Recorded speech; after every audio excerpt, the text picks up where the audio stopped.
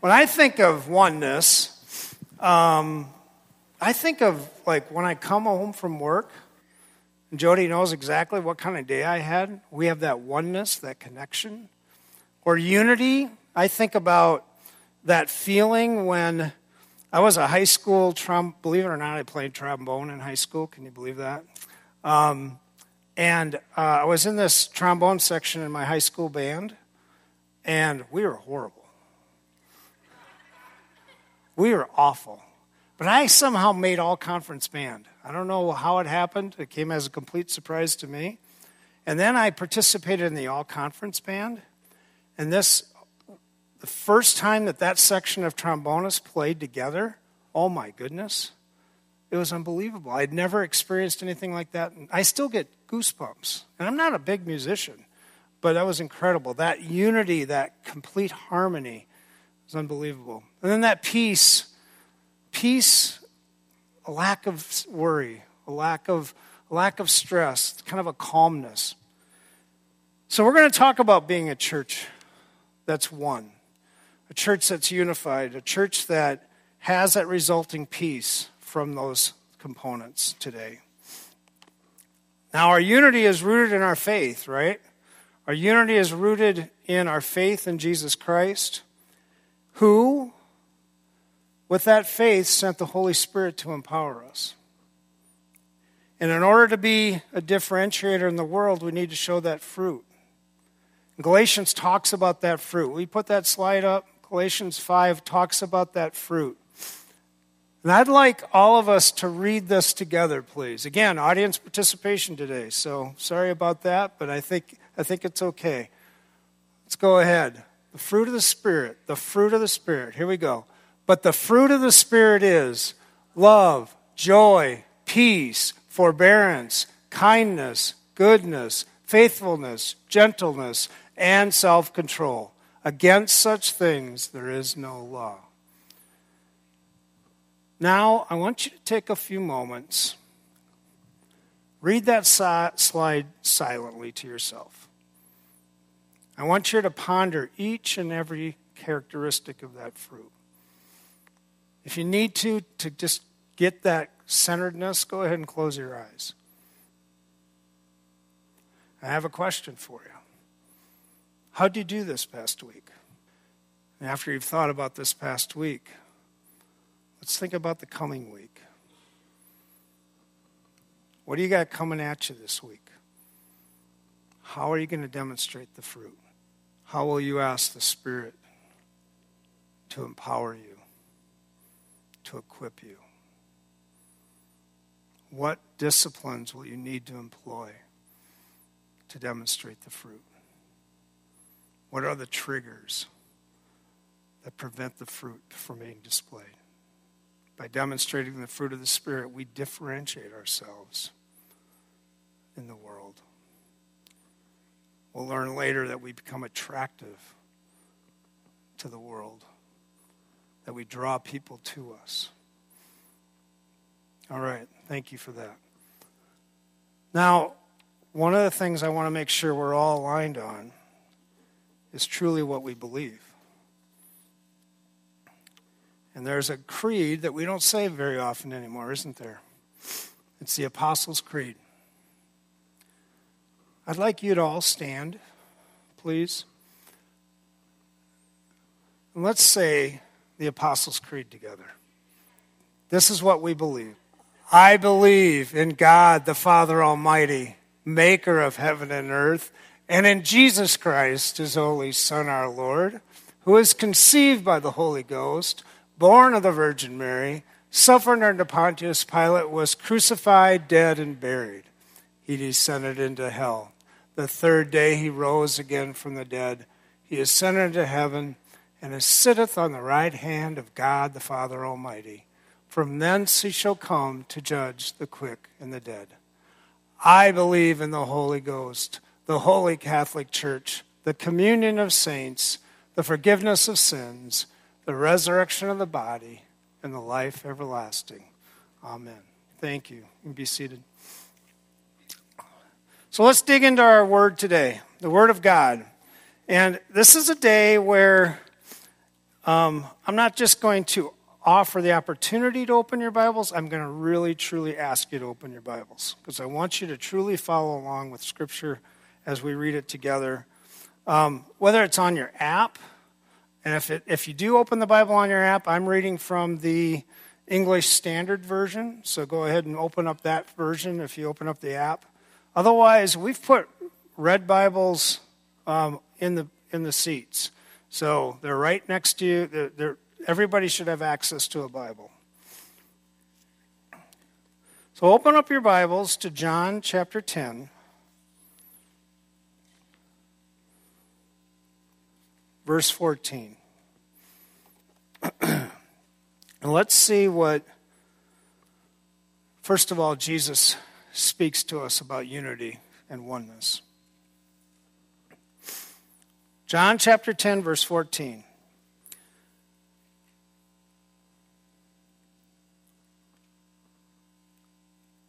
I am the good shepherd. I know my own, and my own know me. Just as the Father knows me, and I know the Father, and I lay down my life for the sheep. And I have other sheep that are not of this fold. I must bring them also, and they will listen to my voice. So there will be one flock, one shepherd. So there will be one flock, one shepherd. You notice what Jesus says? He says, I have other sheep that are not of this fold. You know, sometimes we can get a little self-centered. Sometimes we can say, the church is here in this building, and we're not maybe spending enough time looking outward. You know, the Jews made that mistake, didn't they? The Jews thought they were the chosen one. The Gentiles be damned. And Jesus said, no. He says right here, I have other sheep that are not of this fold. Notice how he says at the beginning, I know my own, and my own know me. We talked a few weeks ago about being chosen, about being a part of Christ's kingdom because of our belief, but not because of anything we did. Works doesn't do it, folks. It has nothing to do with performance. It has to do with God's grace, 100%. My own know me. And of course, I am the good shepherd, the one that's watching his flock. All right, thank you. Let's move over to John 17, verses 11. And I am no longer in the world. Time out.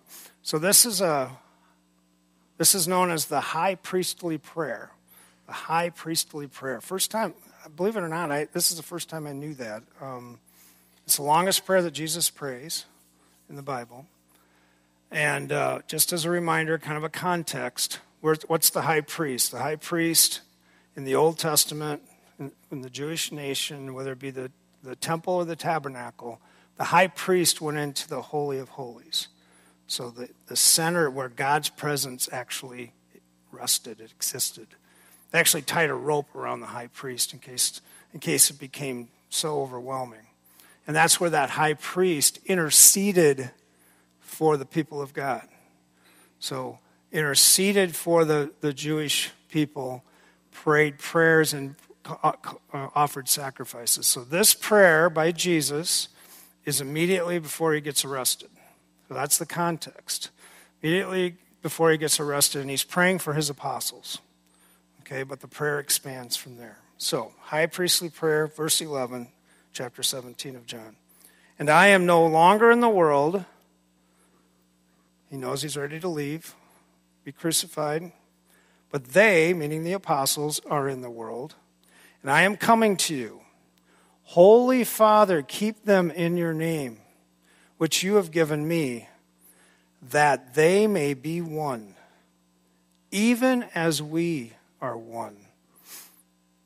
that they may be one, even as we are one. He's praying to the Father.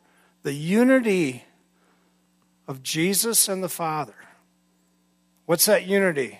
That unity is they're both God. They're both divine, right?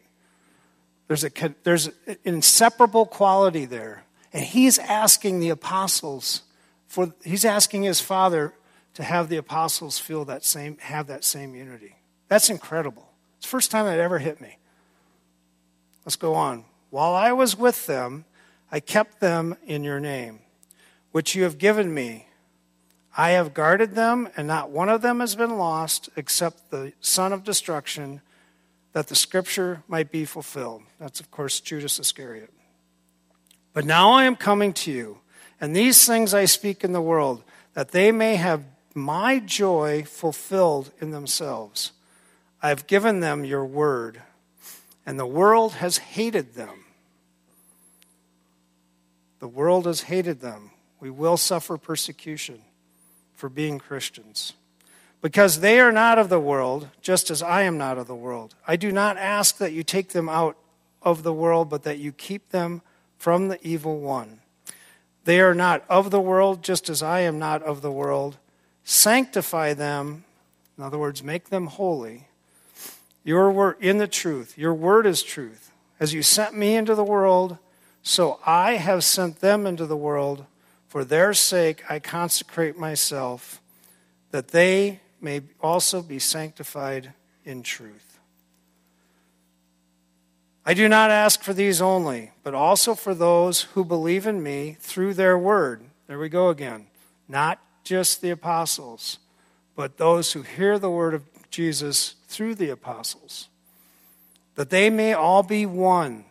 That they may all be one, just as you, here we have it again, just as you, Father, are in me, and I in you, that they also may be one in us, so that the world may believe that you have sent me. The glory that you have given me, I have given to them, that they may be one, even as we are one. I and them, and you and me, that they may be perfectly one, so that the world may know that you sent me, so that the world may know that you sent me and love them even as you loved me. Carrie, there it is. Right? Right there. So that the world may know that you sent me and loved them even as you loved me. Do you know where the first orphanages got started? Church. How about hospitals? Church. Jesus Christ was born 0 AD, right? Somewhere in there. Died 33 AD. Do you know, and of course, what happened to the apostles? Who was persecuting them? Roman Empire.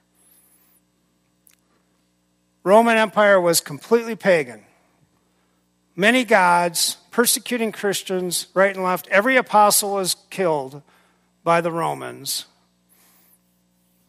or a part of the Roman Empire, except one. And he was put on an island to die.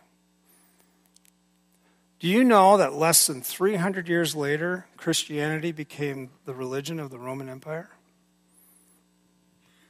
That's a pretty short period of time, relatively speaking. And that's because Christians were differentiating themselves from everybody else. And we're going to talk a little bit more about those characteristics that they showed in day-to-day life. I love what a commentator said. Christian unity is a unity that transcends. And I wrote down here, imagine the impact of that unity for a community such as Norwalk. It convinced the world of the truth of Christianity such that Rome, as I said, went from a pagan-centered empire to a Christian-centered one. The study notes in my Bible, I thought, summarized it well.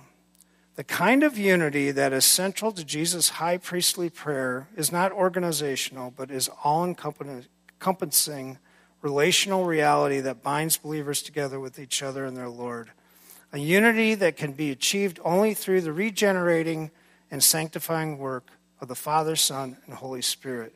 Whenever such unity is even partially realized, the result will always be deep joy, a persuasive witness to the world, and a display of God's glory. All right, let's move on to Matthew 18. Matthew chapter 18, verses 19 and 20. So this talks about how large the church needs to be in order to be powerful and impactful. Let's take a look at verse 19. Again, I say to you, if two of you agree on earth about anything they ask, it will be done for them by my Father in heaven. For where 2 or 3 are gathered in my name, there I am among them. We don't need to have 100 people to be transformational. We don't need 100 people to be together in order for Christ's name to be proclaimed. It just takes a couple. It just takes a couple. All right, let's move on to Paul. So Paul is preaching writing a letter to the church in Ephesus. So let's go to Ephesians chapter 4. Ephesians chapter 4, verse 1. So my section is labeled Unity in the Body of Christ. So Paul is preaching to the church in Ephesus. The Ephesus church is not the Ephesus church. The town of Ephesus is a pagan town. In fact, Ephesus had a huge temple to the god Artemis. In fact, it was one of the 7 wonders of the world at the time. So very, very pagan culture. This church in Ephesus is getting started. Paul is encouraging them in his letter to them. So let's read chapter 4, verse 1 together. I, therefore, a prisoner for the Lord. So Paul's in prison in Rome when he's writing this. Urge you to walk in a manner worthy of the calling to which you have been called, with all humility and gentleness, with patience, bearing each other in love, eager to maintain the unity of the Spirit in the bond of peace. Before I move on, I really appreciated a commentator's definition of those characteristics. Humility. There was no Greek word for humility. That culture didn't believe in it, didn't know what it was. Humility comes from self-knowledge, setting ourselves in comparison to Christ, and realizing without God we are nothing. We have a total dependence on Him. Let's talk about gentleness. He described it as God's gentleman. Being angry at the right time, never angry at the wrong time. A person who has everything under control, complete self-control. How about patience? Patience endures to the end. Christian patience is a spirit which never admits defeat, not deterred by disappointment, discouragement, and persists and endures to the end. It bears the foolishness of people without irritation. I love the analogy he used. He said it's like the puppy that is bothering the grown-up dog. And that grown-up dog just ignores him, lets him play. And then there's love. In Greek, 4 definitions of love, 4 different words, I should say, for love. He's talking about agape love. Not emotional. It's goodwill to the unlovable. It's loving those who we don't like. It's seeking nothing but the highest good for every person, no matter what that person has ever done to us. And then peace. A sacred oneness. A right relationship between persons. Verse 4, there is one body, there is one Spirit, just as you are called to the one hope that belongs to your call. One Lord, Master, one faith. Jesus Christ is the only way to the Father. One baptism, one God and Father of all, who is over all and through all and in all. But here it is, grace. But grace is given to each one of us according to the measure of Christ's gift. Can't earn it, folks. Let's go over to verse 15. Rather, speaking the truth in love, we are to grow up in every way into him who is the head, into Christ, from whom the whole body, joined and held together by every joint with which it's equipped, when each part is working properly, makes the body grow so that it builds itself up in love. Our church body doesn't work together unless Christ is at the head. And I love kind of the visual that he gives us, Paul gives us with talking about the joints. I think about how intricate the human body is and how every single part has its own functionality and its own purpose. The eye, Scripture says the eyes don't hear and the ears don't see. This community of believers is the same way. We each have our unique spiritual and physical and servant-hearted gifts. Working together, complementing one another, we can fulfill the Great Commission and the Great Commandment. Go out into the world and make disciples of all men and all women. So what's our opportunity? Our opportunity as a church, both Crossroads and the church, capital C, is to first pray for one another and ask for prayer when needed. That's a key part too, by the way. If we don't know you're hurting, if we don't know you've got something going on, the body of Christ can't come around and help and support and love on us. Serve one another, fellowship with one another, hang out together, have fun together. Study God's Word together, both individually and together. It only takes two to gather in my name. And then love one another as Christ loves us. That sacrificial love, that washing each other's feet type of love. How many of you saw Jesus Revolution? How many saw the movie? Highly recommend it. It's pretty good. Kelsey Grammer, right? Kelsey Grammer. There's a scene in the movie where, just real quick background, it's the Jesus Revolution of the, what was that, 70s? Yeah, 70s. The elders of the church didn't like these hippies, there's real hippies, coming into their church. No shoes, no socks, dirty feet. Pastor, we just installed the new shag carpeting. They're getting it all dirty. That is a line from the movie.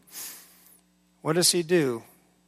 He sits down at the entrance of the church and he washes each and every person's feet as they walk in, gets them dried off, has them go sit down. It's that kind of love. It's that kind of willingness to bow down to one another as a servant, as a helper, as a partner. And then I think it also involves holding each other accountable. When a brother has sinned against us, Jesus prescribes what we do in those situations. And finally, I think it's making sure we're inviting people who don't have a church right now. Hey, come on. We got a good thing going over here at Crossroads. We got a community. Have you noticed our community has a few new houses in it? Anybody have any idea how many new houses are being built? I was going to look it up. I didn't look it up. Throw a number out. Anybody have any sense? Yes. Every month. 16 to 55 new families moving into the area every month, folks. What? More than one, exactly. let's get them invited. Let's get them coming to church. Especially those little ones. They need to hear Jesus, don't they? They need to grow up in the church so that they can withstand what's coming at them when they graduate high school, in middle school, and in college. Dustin, I lied. I'm going to pray. Sorry. That's an inside joke in the green room. We can talk to you about that later. Father in heaven, I'm so thankful for this church.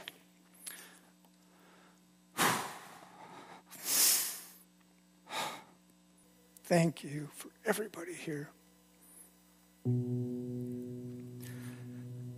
Thank you for the sacrificial love that they demonstrate to one another. Thank you for their focus on prayer.